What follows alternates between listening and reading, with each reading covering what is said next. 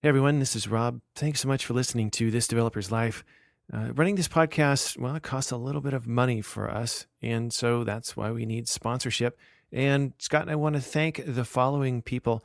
Number one, of course, is Twilio. If you need voice or SMS capabilities for your application, go check out Twilio at twilio.com, twilio.com. We also have a new sponsor this week. It is Sublime SVN. Go check them out at sublimesvn.com. And it's a Subversion server built for Windows. Comes with a full-blown web interface that allows you to do all kinds of cool stuff, like automatically back up your repository, email, RSS, user configuration, has templates for your repository. I watched the Getting Started video up on their site. I have to tell you, that's pretty impressive stuff. Thank you so much to Sublime SVN and Twilio for sponsoring this week. Now let's get on with the show. A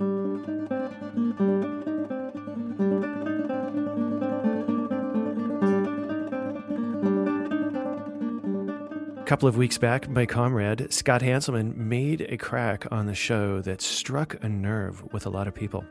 They're working on really current stuff, and they're super fired up. It's kind of neat. I think there's a reason there not to become a manager. Oh, yeah. I always hear about people who can't keep up because there's so much. And the more and more layers of abstraction that come in, the more and more people get overwhelmed and they give up and they become a manager. With all due respect to the managers that are listening.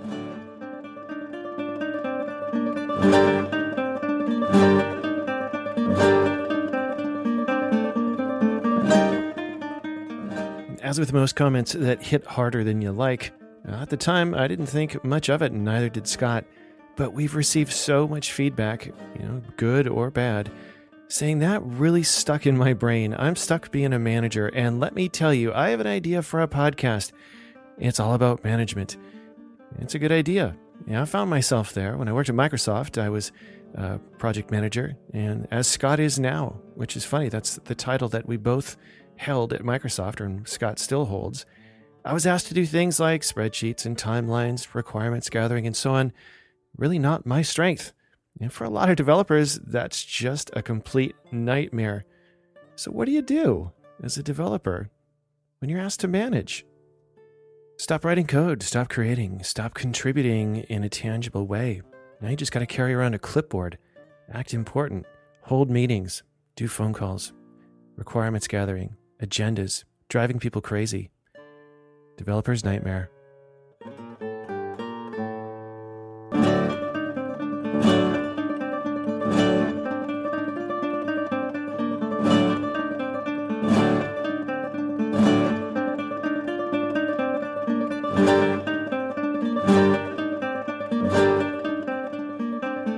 I have this constant fantasy that I'm going to be able to go into one of our systems and actually, without anybody really questioning it, going in and doing some modifications I wanted to actually have done to that system, but we've never had time to schedule, get myself into actually get into the code again without, just surprise everybody, at the end of the week. Hey, I actually updated the system. We can finally, deploy this. I made these changes. In addition, I actually feel like I'm doing something useful.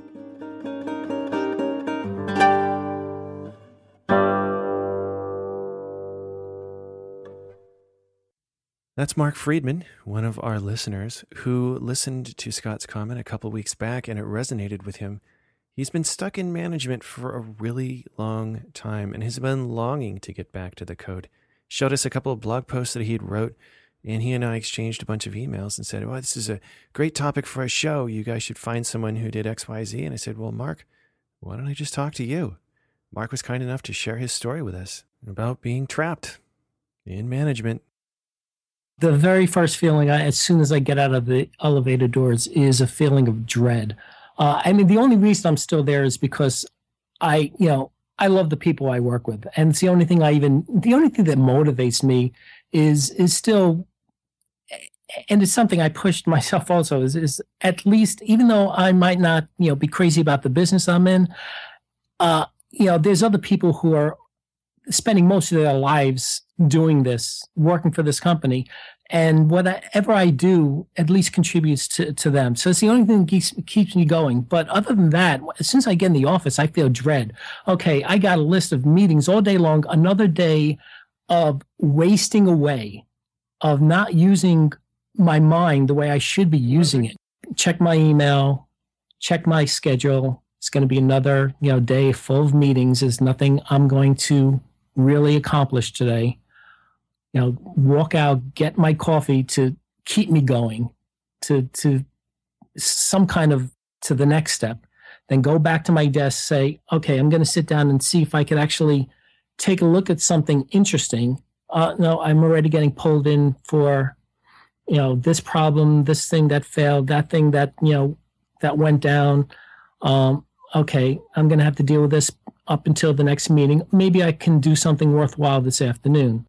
It might sound like Mark is just complaining or whining and he should be grateful to have a job and so on. It's all too easy to listen to somebody like this and say, oh, give me a break. But you know what? You're going to find yourself in his position in no time. Because really, think about it. If you're a developer, you're slinging code, you're good at it. Well, what are you going to do next?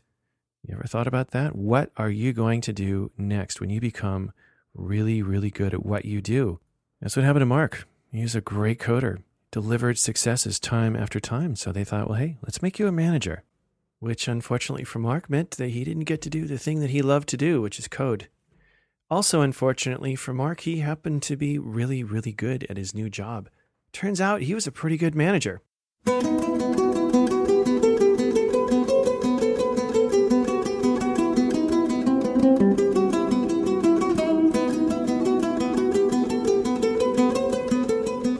I do get results. If you ask people who have worked with me, they claim that I'm a good manager. It doesn't matter. I might be a good manager. I might be able to do that job well, except I feel dead inside by doing it. It's not really me.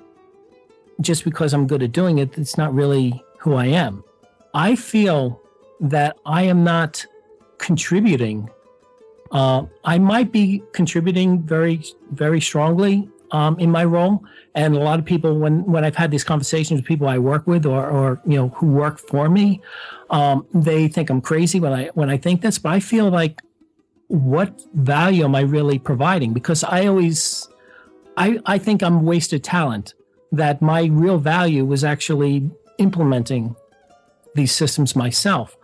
And the type of work that I do now, I feel, I might be good at it, but so many other people can do this that don't have the same skills that at least I used to have, and I want to get back again.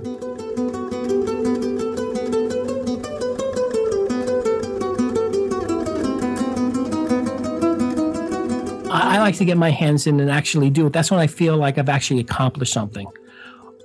Managing a project that might end up being successful, I feel that there's no special talent of mine that's helped driving that, at least from inside, from my point of view.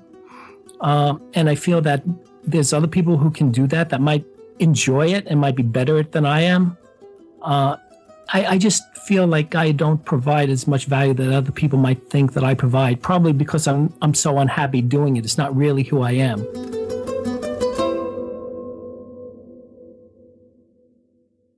I really loved my job at Microsoft, and I kept thinking of it as Mark was telling me his story. And I remember, many reviews and sitting there with my manager and him saying, so Rob, at some point you're going to have to decide what track you're going to go on. You can go down the developer's track, or you can go down the management track. Which is it going to be, do you think? Because I wrote code and I also guided projects too from a management perspective, and they wanted me to pick one. And I don't know, I couldn't do it. Well, eventually I left the job and I went and did a couple of my own ventures. And I got to tell you, I feel much more comfortable on my own. And, I'd be the first to say it. I really have a hard time working for other people. And the only thing that I dislike more than working for someone else is, someone working for me. I am a horrible manager. And so I asked Mark, do you think that's kind of your thing? Do you think you might just have like this entrepreneurial fire burning inside of you where you just want to work for yourself? Have it be your own deal and no one else's? If I ran the thing myself, if I was on my own running the thing myself, I would also be I'd be putting myself in a position where I'd actually have to do the work. No more employees, nobody else working for me, nobody else that I have to report to. If I want to hire anybody, I'm going to be subcontracting work out to them. I'm not going to be, I'm trying to structure my next phase of my career where I don't have to manage anybody ever again. The only thing I have to do is deal with service companies, anything that I need to, subcontract any work out. And, maybe I'm being naive that I'm going to not have to spend so much time managing, but I know where I am right now, I'm not going to have that opportunity being in a purely management role. Mark is not concerned only with himself. He's trying to help others too. In fact, he's made it a bit of a cause of his to let developers know that, hey, you don't have to be trapped in this management path. There's something you can do about it. An issue that I see several other people having that I've spoken to about this. I see other people that I looked upon as, oh wow, they have a fabulous career. They're doing exactly what they want to do. They're moving on to the next company at higher level roles at a technical level. And then I start seeing them, they starting to get trapped into management, and I'm warning them, you are becoming me. I've been down this road. You're starting to feel these feelings. I understand it. You don't want to get at the point that I'm at right now. So this is not just, this is a lot, this is very common. One of the things I do recommend to other people in this situation who, like me, are trying to get back into development after being in management for a few years is to see if they can initially hook up with people that know what they're capable of, that they've worked with in the past in the role that they want to get back into. So they're going to know what you're trying to do. They have respect for your capabilities, and they're willing to, extend a hand to get you back in the door, to get back in the game again. So that's what I'm looking at myself is a couple of opportunities like that with people who knew me when I've worked with them in the past of what I was capable of as a developer. I think it's a lot of people are going to be in the same situations, that if they want to get back into development, trying to do it at their current company it's going to be a lot more friction trying to do that than if they completely cut ties. It's just they've already established themselves. They're already looked upon as a manager at the company that they're at. They're already thought of as that role, and trying to break people's habits of trying to pull you into that role again is going to be extremely difficult to break. I think every job has an aspect that you don't like. You have duties you don't like, you have things you got to do that you don't like. But then it's a lot different to be the person you don't want to be, or to be that role you never intended on becoming. And you watch your career basically fly off a cliff. And sometimes it just does come right down to it. You just got to leave that job. There's really no way around it. Trying to recast yourself in a new role within a company that's depended on you for a long time is pretty tough. Emotionally, I really had to make a change, but I couldn't do it because I had this responsibility, this very, very strong responsibility. It was very risky doing it. I could only get away with, threatening it because I go way back with him. It's only been since my daughter's been on her own now that I felt that I can do what I finally did, is gave my notice after all these years.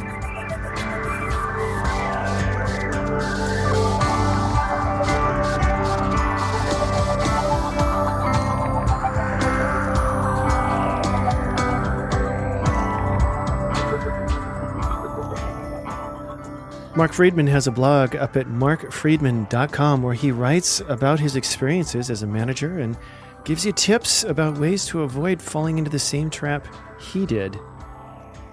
Many thanks to Mark for his story today.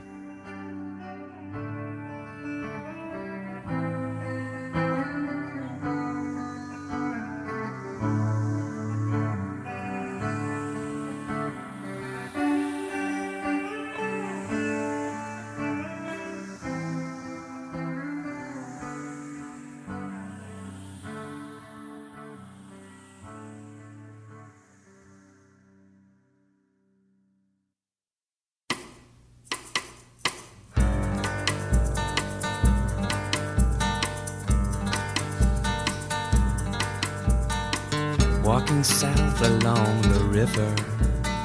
Never had he found that twist of pleasure, remembering times when they were younger, setting the town on fire and watching.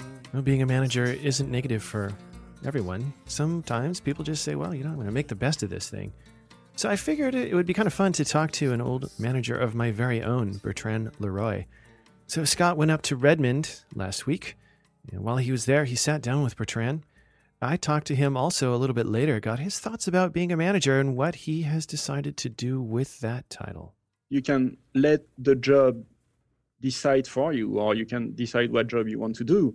It depends who you are. I mean, if you are a manager, essentially, if that's something that is what you are, then that's great. If you are somebody more technical, and if you're a maker and you need to make things, otherwise you're going to be a very sad person, then just change the job you're doing and make it so that you do what you like. And when you do that and decide yourself who you are and what you want to do, most of the time you do a better job, and you get better reviews, and you get rewarded for that somehow. Or if you don't, it's time to move. Bertrand's title is project manager at Microsoft, but he also writes a ton of code. And I know from working with him that one of his favorite things to do is to prototype, and he'll go home at night and he'll think of a neat thing and prototype it and bring it back in the morning. But, it's interesting. He works at a place that allows you to basically define your job, to do what you want to do. You got to make sure you're happy. But his title is also project manager. Yet he's managed to strike a balance. But now instead of maintaining one thing that you do, you have to do two things really well. You got to be a coder, you got to be a manager. It can't be easy. Oh, yeah. Yeah, that of course crossed my mind. Yeah, am I going to, do nothing but manage people? And that is a hard job that I'm not sure I want to do. And actually, I tried it for a while. I used to be the manager for this guy who was living in Hawaii,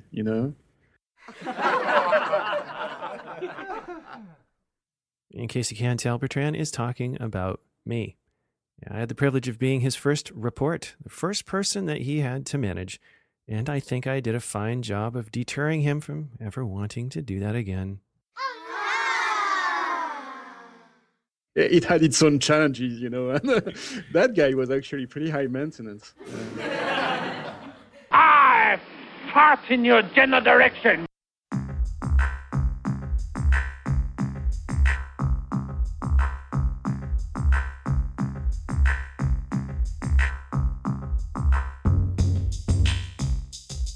And that was interesting. And I had actually 2 reports, which is not a very large number of reports. But there is this kind of balance that you have when you have reports, between caring too much, where basically you take all of their problems on your shoulders, and you carry the weight of you carry your own weight plus the weight of your reports, or you don't care enough, and then you're a lousy boss. So there is this balance to find that is actually very hard to find, and I sense that this time that I was drifting into management world a little too far, and that I had less and less time to do technical stuff that I'm still very, very much interested in. So there is this balance to find, and the way I actually came back to being an individual contributor and doing some more technical stuff is by just doing it.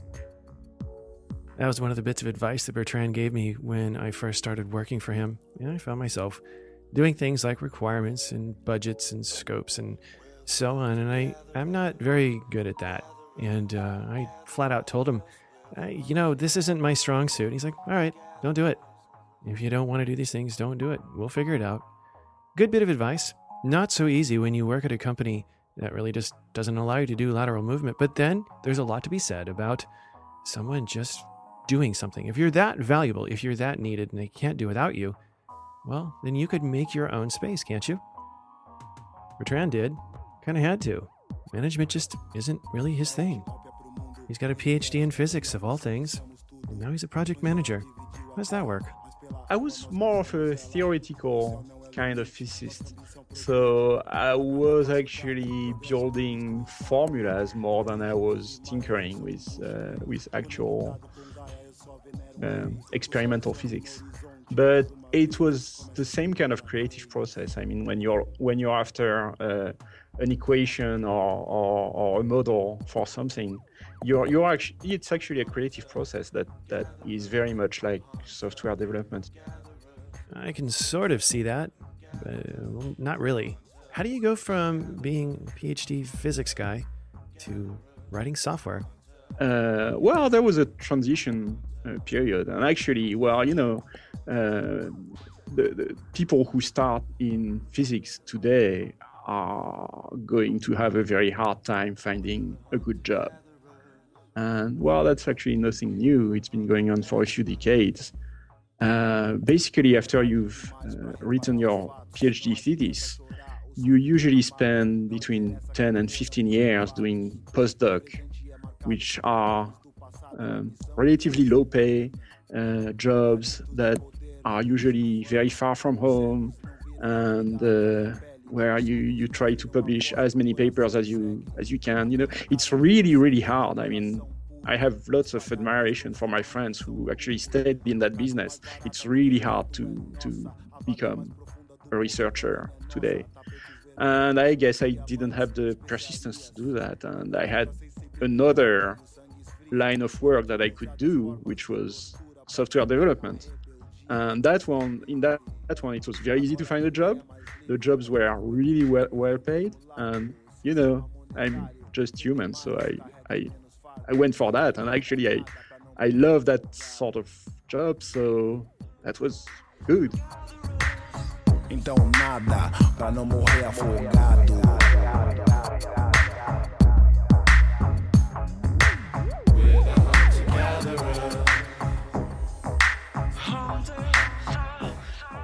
Well, making the transition from a scientific field to software development, I guess, is not that uncommon. In fact, I used to be a geologist myself and transitioned into being a geek, running databases and so on. In fact, it's how I met my buddy Todd, who is our third storyteller. We both worked together at an environmental company, neither of us doing then what we do now.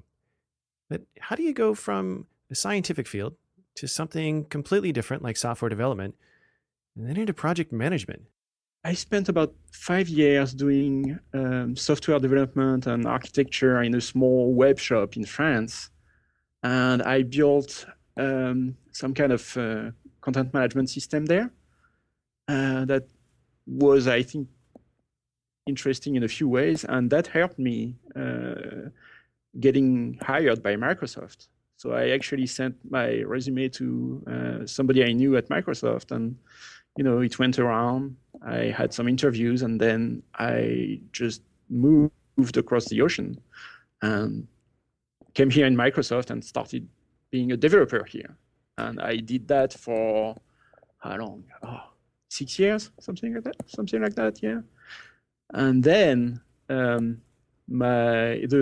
program manager I was working with at the time went on vacation, and he asked me to do his job in addition to my job. And so I happened to do his job for a couple of weeks, and I liked it. And I was also, doing some stuff in community management, stuff like that I was doing on the side as well, just because I love that kind of work. And from that, he asked me if I wanted to do that full time, and I said, yeah.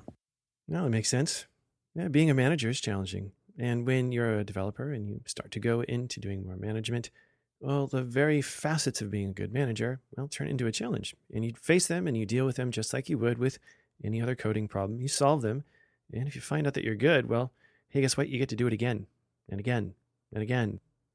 As software developers, by definition, we're a creative bunch. I mean, that's what we do. We create stuff, and it's intoxicating. And you get to release it and share it with the world. But as a manager, it's kind of the opposite. I mean, you can still be creative if you want to, but management tasks mean that you pretty much have to refine what you do over and over to make it better and more efficient. And you have to impose that on your team. As a creative person, I mean, that can suck the soul right out of you. make you hate your job, sort of like Mark is hating his job. But how do you keep creative? How do you keep inspired?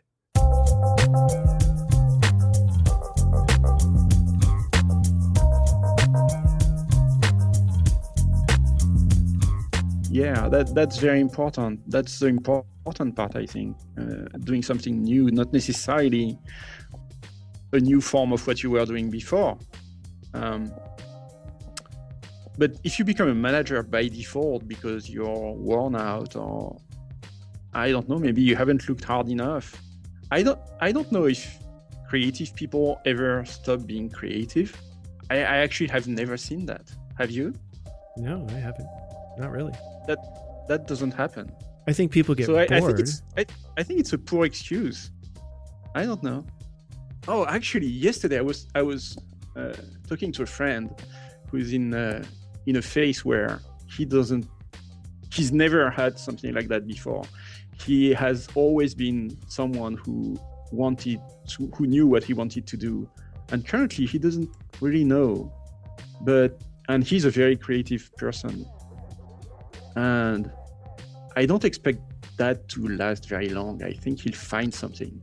He's just in that process of finding what he wants to do next. I also have a very good friend who used to be an engineer like me. And we were working together actually in France. And one day he just said, well, I don't want to do that anymore and I'm quitting. And now I'm doing music full time. And that was a very brave thing to do because he had no connections in music. Well, it was just, there was no reason to believe that he would succeed, but he did. He actually became pretty well known in France. He's a recognized musician and he's successful in that business. But, so let me rephrase what I said earlier. Maybe doing that by default, doing management by default is maybe not a poor excuse. It's because it's not easy to be brave enough to take that sort of leap of faith that you can do something else. And I guess for someone like me, it's so easy to have fun doing something technical you see what I mean? That transition is not as radical as what that guy has been doing. I think there is a limit to what is due to your own merit, and that limit is where luck begins. And I consider myself a very lucky person. I've had the good fortune to always do pretty much what I wanted to do. And I'm well aware that I'm very privileged in that, and that most people actually don't have that sort of choice. And, it's easy to say, well, just do some open source projects at night, and eventually you'll get recognized for your work, and maybe you can get hired to do that stuff full time. Yeah, sure, that can happen, but it probably can't happen to everyone. And there is a fair amount of luck involved in that. So, yeah, it's not easy. As for technical excuses having to do with what your job description is about, you don't stop doing what you're paid for and just do whatever you want. First, you do what you're paid for. And here and there, you go through the cracks. And, well, if there is this opportunity to build a prototype, you build that prototype. And you build that reputation and that image about you, where you are. And two things can happen. People can accept it and actually recognize you for who you are, or they can actually not like that. And, well, in that case, maybe it's time to move. I don't know. It's an easy thing to say, of course.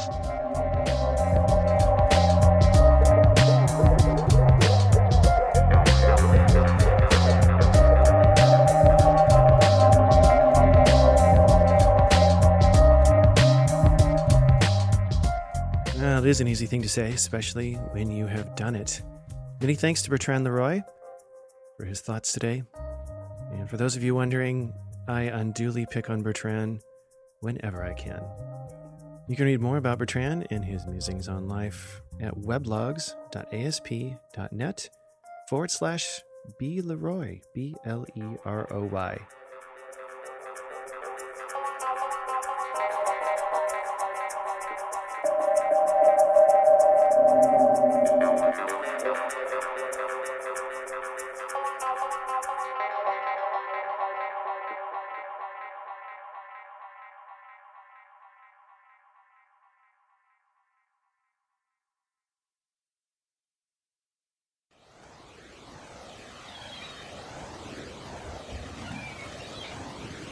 Everybody was back in the house, and I was all alone at the beach with this freaky guy. Asking me weird questions. You say, well, you have an accent. Where are you from? And I say, France. Oh, France. Oh, France. Where's that? He started touching me and caressing me, asking me more questions about France. They have hot water in France. Do you guys dance in France? And I was like, this feels all right. Et j'étais paralysée. Well, if you haven't noticed, we've been missing something this week. Yeah, that's my compatriot, Mr. Hanselman. He is traveling, so he is not able to participate as much as he wants, although he did do an interview with Bertrand, and I've got a clip of it that I'd love to share with you. It was a great story. It was actually a story that Scott told about coming up against a manager who has retained his technical chops. Here, I'll let him tell the story. It's great.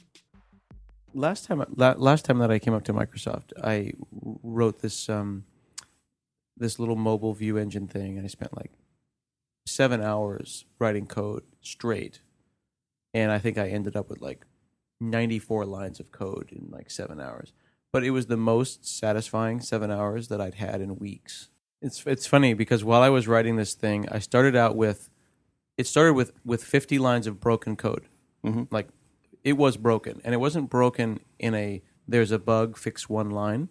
It was broken in a this was fundamentally wrong, and it needs to be rewritten. Like it was a dead end street, a one-way dead end.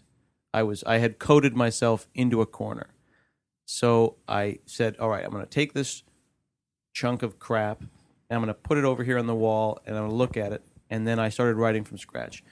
And then I wrote like 200 lines, and I got it to work. And I think I iterated in that 7 hours 5 times. And I showed it to 3 or 4 people. I'm not sure if I showed it to you. I showed it to Phil. Yes, I showed it to Dimitri. Talked to you.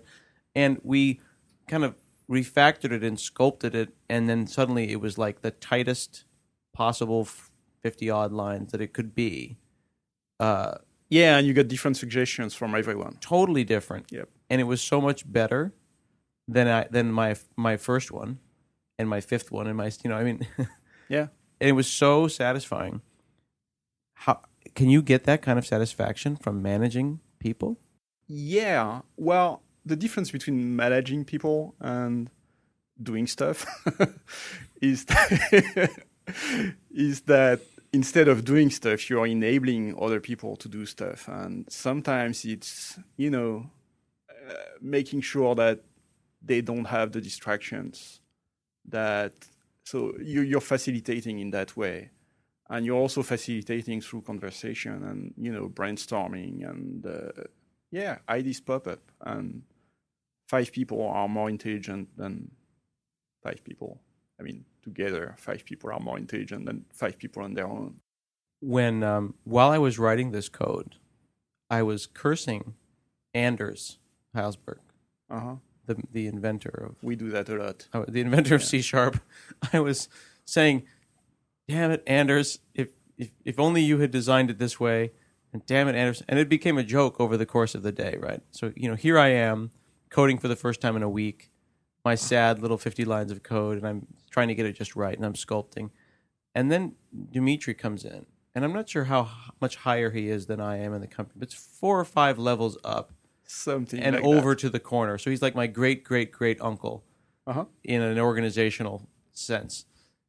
And he comes over, and Dimitri is this amazing, is he from Ukraine or Russia? I don't know exactly where from Russia. Somewhere, but when I do his accent, it'll be clear. But he comes over and he looks at the code for like 3 minutes, completely and instantly absorbs what it's doing, makes 2 suggestions that make the code 10 times better, and then looks at me straight in the face and says, "Don't blame Anders for your bad design. I'm not to be fucked with." And then walks away. And it was just like if this was like a rap battle, he would have like dropped the microphone and then just walked off stage. They say they never really miss you till you dead or you gone. So on that note, I'm leaving after the song. So you ain't gotta feel no way about Jay so long. But at least let me tell you why I'm this way. Hold on, I was conceived by Gloria Carter. It was epic. And it was like, wow, don't underestimate your manager. I don't know. I think cursing is very useful in a developer's job. Yeah? Yeah, you need to curse at specific people and blame them for your faults, actually. I disagree with Dimitri. I mean, you were wrong, of course, but I think you were right in focusing your anger on somebody. But when you were see what I mean? It gives you direction. It gives you focus.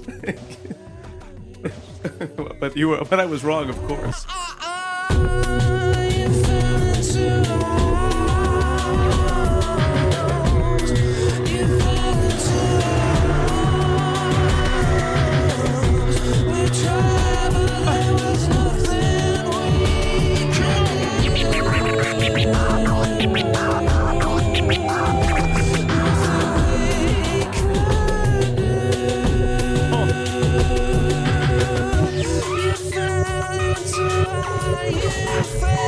Goodbye to the game, all the spoils, the adrenaline rush. Your blood boils, you in a spot knowing cops can rush. And you in a drop, you so easy to touch. No 2 days are alike, except the first of 15. Scott will be joining us once again next week. Missed him for the show. Hustlers, we don't sleep, we rest one eye up. And the drought can define a man when the well dries up. You learn to work the water, without work you thirst till you die. Yep, and niggas get tired of a product. The little brothers, ring fingers get cut up to show mothers they really got them.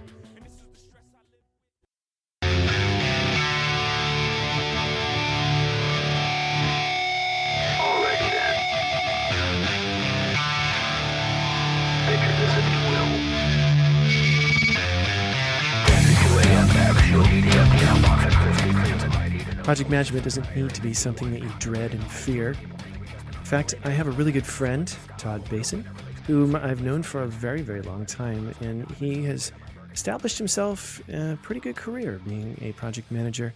He started out as a chemical engineer in the environmental consulting industry. In fact, that's where he and I worked together a long, long time ago. And he climbed his way up the management chain and found that he really, really enjoyed it. Next thing he knows, he's sitting on top of multi-million-dollar budgets, one of the big refineries in the San Francisco Bay Area. Todd has always been kind of a geek, very scientifically minded.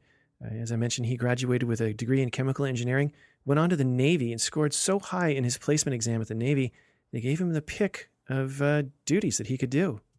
So he ended up picking nuclear engineer on the Enterprise, the flagship aircraft carrier of the entire United States Naval Fleet. It's a pretty prestigious position, and you got to be pretty darn smart to get there. And now, many, many years later, Todd finds himself as a project manager. So he and I talked the other day, and I asked him straight up, how in the hell did you get here?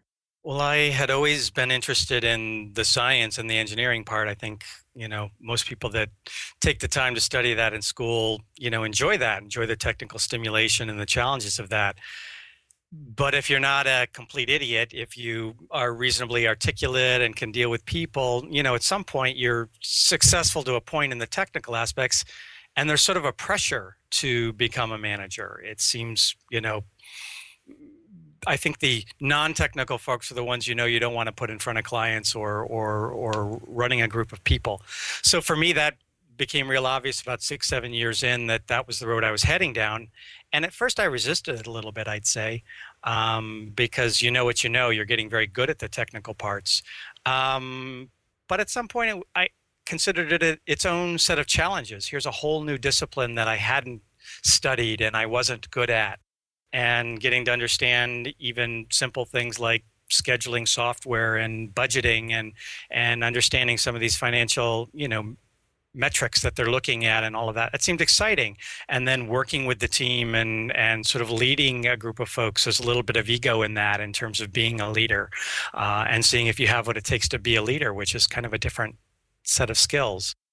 This has always fascinated me when it comes to project management. That you can have a project manager that fancies himself the leader of the team and kind of dictates over everybody what to do and when to do it. Or you can have someone who's a little bit more reserved, who plays more of a facilitator's role. That's what I asked Todd. I mean, were you a leader? Were you the alpha dog? Well, I did see myself as the leader. I saw myself as the person who was sort of set the vision. And, I was quite often involved in most of my projects right up front in proposal development stages and in some of the initial scoping. I think once the project was together and we began to get into, in our cases, architecture and design and some of these other things, the technical team took the lead. And I felt like that changed. Like my role was more or less, I was the cat herder. The cats were running around going crazy, and it was my job to just keep them going down the road that they said they wanted to go on for the project. And so I felt like eventually, as a project would go further and further along, my role would evolve into support. I knew I was in charge and I knew I was making the final calls on and decisions on things, but I really felt like my job was to support the project. When my technical folks didn't have what they need, it was my job to go, arm wrestle, senior management and get it for them. And so, it's sort of the old Microsoft model where the inverted pyramid, where I felt like I supported the larger group, and it worked well that way, I thought. And, at some point that keeps you from getting maybe too much ego in your role too. So that seemed helpful.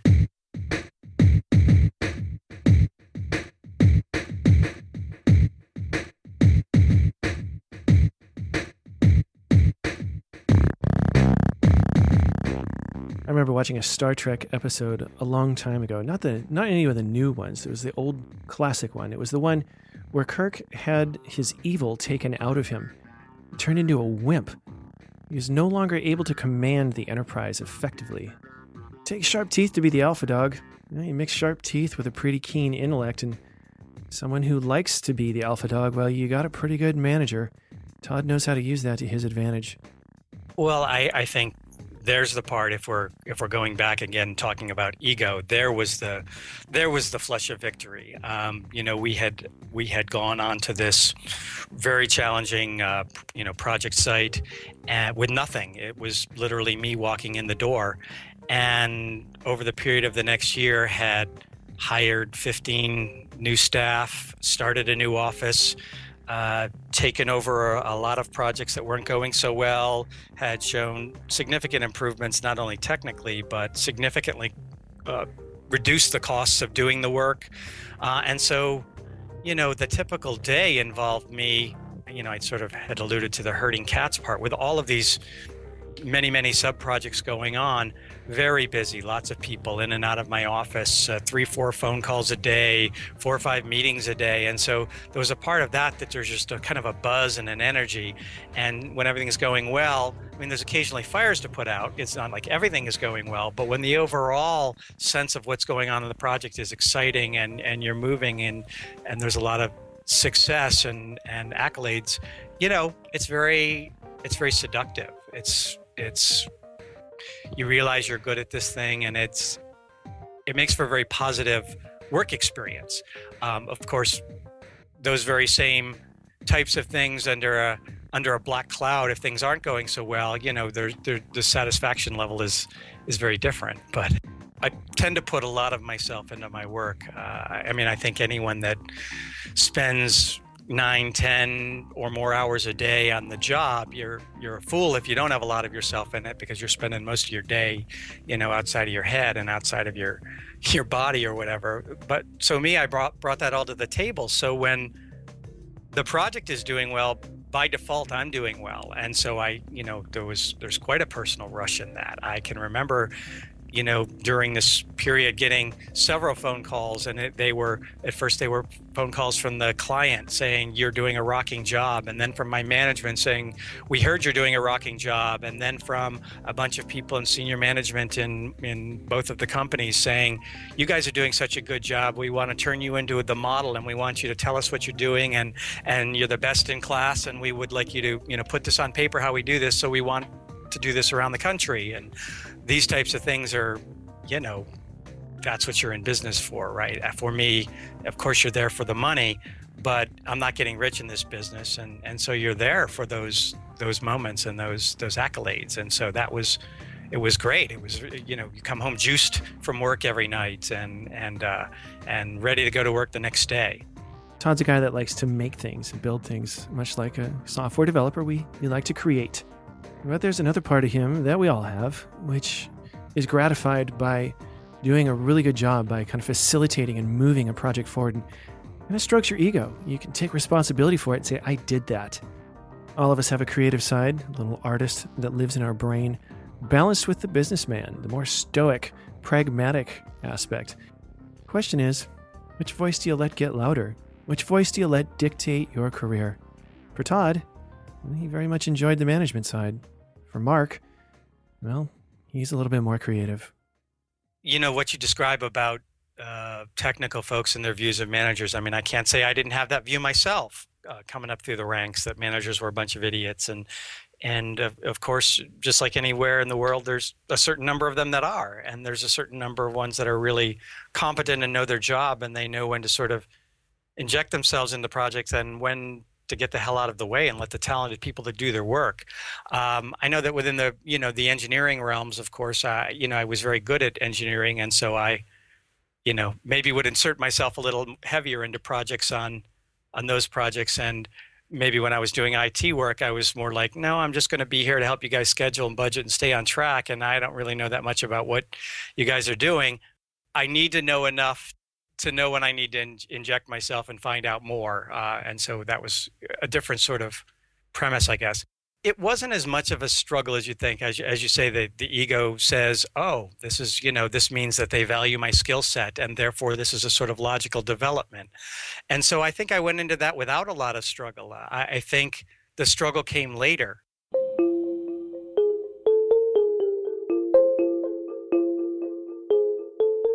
As I actually got there and realized I was doing very well and began to climb the management chain, and then maybe found myself with a little bit more sort of self-loathing. I had achieved it. My ego had said, I can do this thing. And in fact, I got very successful at it.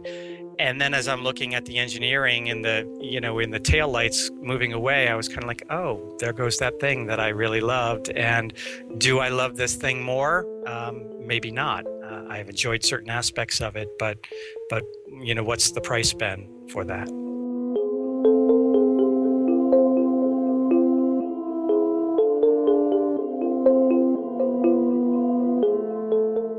And when people moan and groan about being a manager, most of the time they're talking about having to deal with conference calls and meetings and endless group emails and your calendar pinging at you constantly that you got to be doing something else, anything other than what you really want to be doing. As Bertrand pointed out earlier, when you start managing others, that's when it gets tricky. Sometimes you like it. Sometimes that human contact can fire you up, make you feel like you're contributing to someone else's career. Other times, we end up with somebody like Mark, our first storyteller, who just doesn't want to do the job. So I asked Todd, I said, what do you do when you have an employee that is going down a track? Let's say they want to be a manager. Let's say they're a manager under you, and they don't want to do it. What do you tell them? Yeah, this has happened to me on more than one occasion. I always take 2 swings at the plate with the person and really push them hard, because if I think they're a good manager, then, I think it's really natural to doubt that as you're looking at that, in the rear view mirror. So I'll usually push them and say, you're really good at this. You've got a big future here. And I'll paint the picture of what happens if they go back to it. And I'm not claiming I know if they'll be happier or not. They may be, but there's a limit on the technical track folks in engineering, and they're inevitably going to make less money and keep doing the same thing that they're doing. They'll go from project to project doing what they do and doing what they do well. And will that excite them 10 years down the line? Is that really where they want to go? So I'll usually push them a little bit and remind them about some of those things. If they really don't want to be a manager, then I'll let them out with blessings and find a role for them, because talented folks, I don't want to lose them. I don't care if they don't do what I wish they would do. You don't want to lose talented folks. So I've pushed pretty hard, and I've kept some people, I think, on a track that probably is going to make them happier in the long run, because I had some of that experience. Indeed. As I mentioned, I've worked with Todd a number of times. He's a pretty capable manager. Inspires people, pushes them, and gets them to do things that maybe they want to do, maybe they don't. That's what a good manager does. I mean, sometimes they have to get inside your head, make you feel better about what it is you're doing, where it is you're going, or sometimes they just show you the door. And it's at this point that the conversation got rather interesting. It turns out that Todd is changing his career, and I've known about this for a while. So I asked him, I said, what's behind this change? Is it because the track in front of you is a manager's manager, a guy who sits in the corner office? Is that something that, doesn't really appeal to you? So I've made a decision about that. I turned down my next logical management promotion, and I think I decided I'm going to move into another field, find something that I'd enjoy doing more too. I think there's two elements. One, of course, you like it more when things are going well, but you know me, when adversity comes, I'm the kind of person that'll push back harder than I'm being pushed on. So that's not the part that broke me, I think, inevitably, for this career. I think for me, what happened is despite some of the adversity, I still was continuing to grow the management track, as it were. And I felt like I was getting, the more successful I got, the farther and farther I was getting away from several other things that I like, not just the technical side.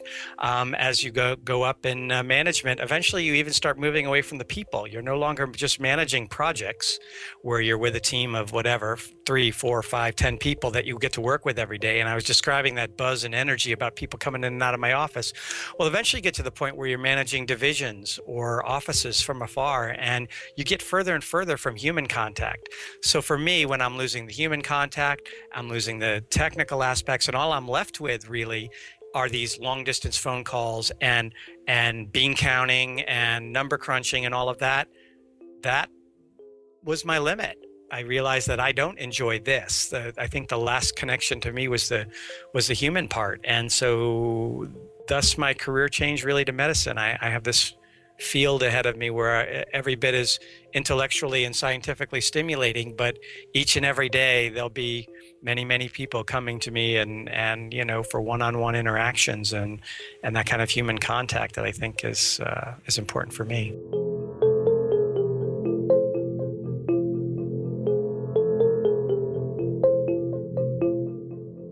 Many thanks to Todd Basin for sharing his story with us today. Keep telling him to get a blog or some publicly recognizable place where people can see what he's thinking, but he won't do it. What are you going to do?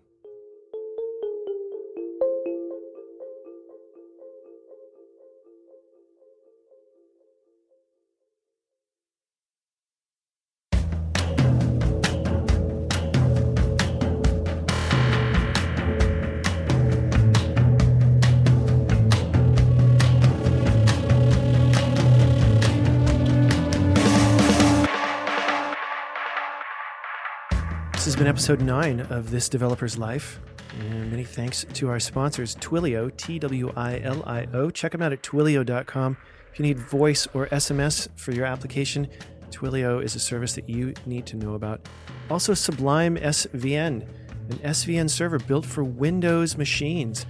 It would kick up your Subversion repository, help you manage it, do all kinds of cool stuff like send email, work over RSS, and so on.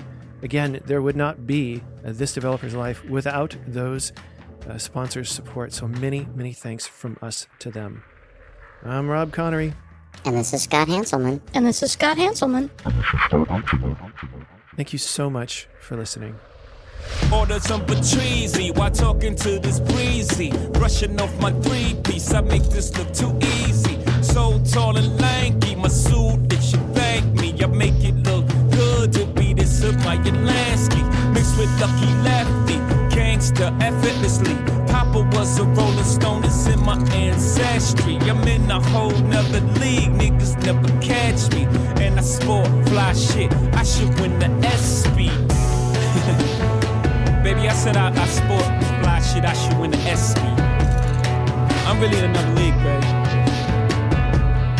Got slick mouth, you might want to roll with me. I'm on the broad strap, she's on my dick.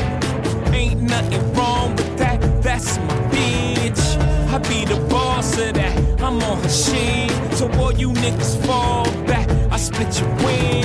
She's my little quarterback, get it? Cause I'm all that in the sack, get it?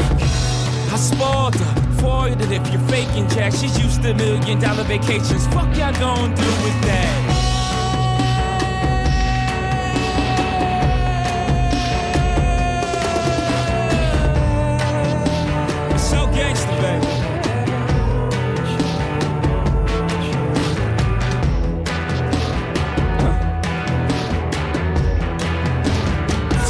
On my vino, got me cooler than Pacino and De Niro put together. My real life is like casino. They should pay me for some B-roll, taking G-strokes through the ghetto with rap. Fire's just a necessary evil. Whole I hold veto, cooler than zero. Below, fresh one blade, no chemo. Art with no ESO, please, there's no equal. Your boys off the wall, these other niggas is Tito.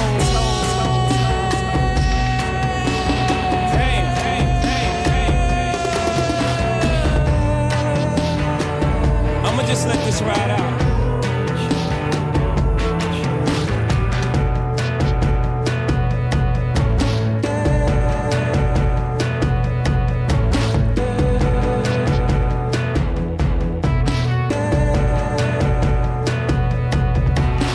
Step into my bedroom, I call it the red room, cause it gets hot. Just you gon' like, see why we talking on this fly shit. I'm the flyest. Jovito, baby, no equal, baby. Superico, Puerto Rico, now I'm legal, baby. Jovito, baby, no equal, baby. Superico, Puerto Rico, now can we go?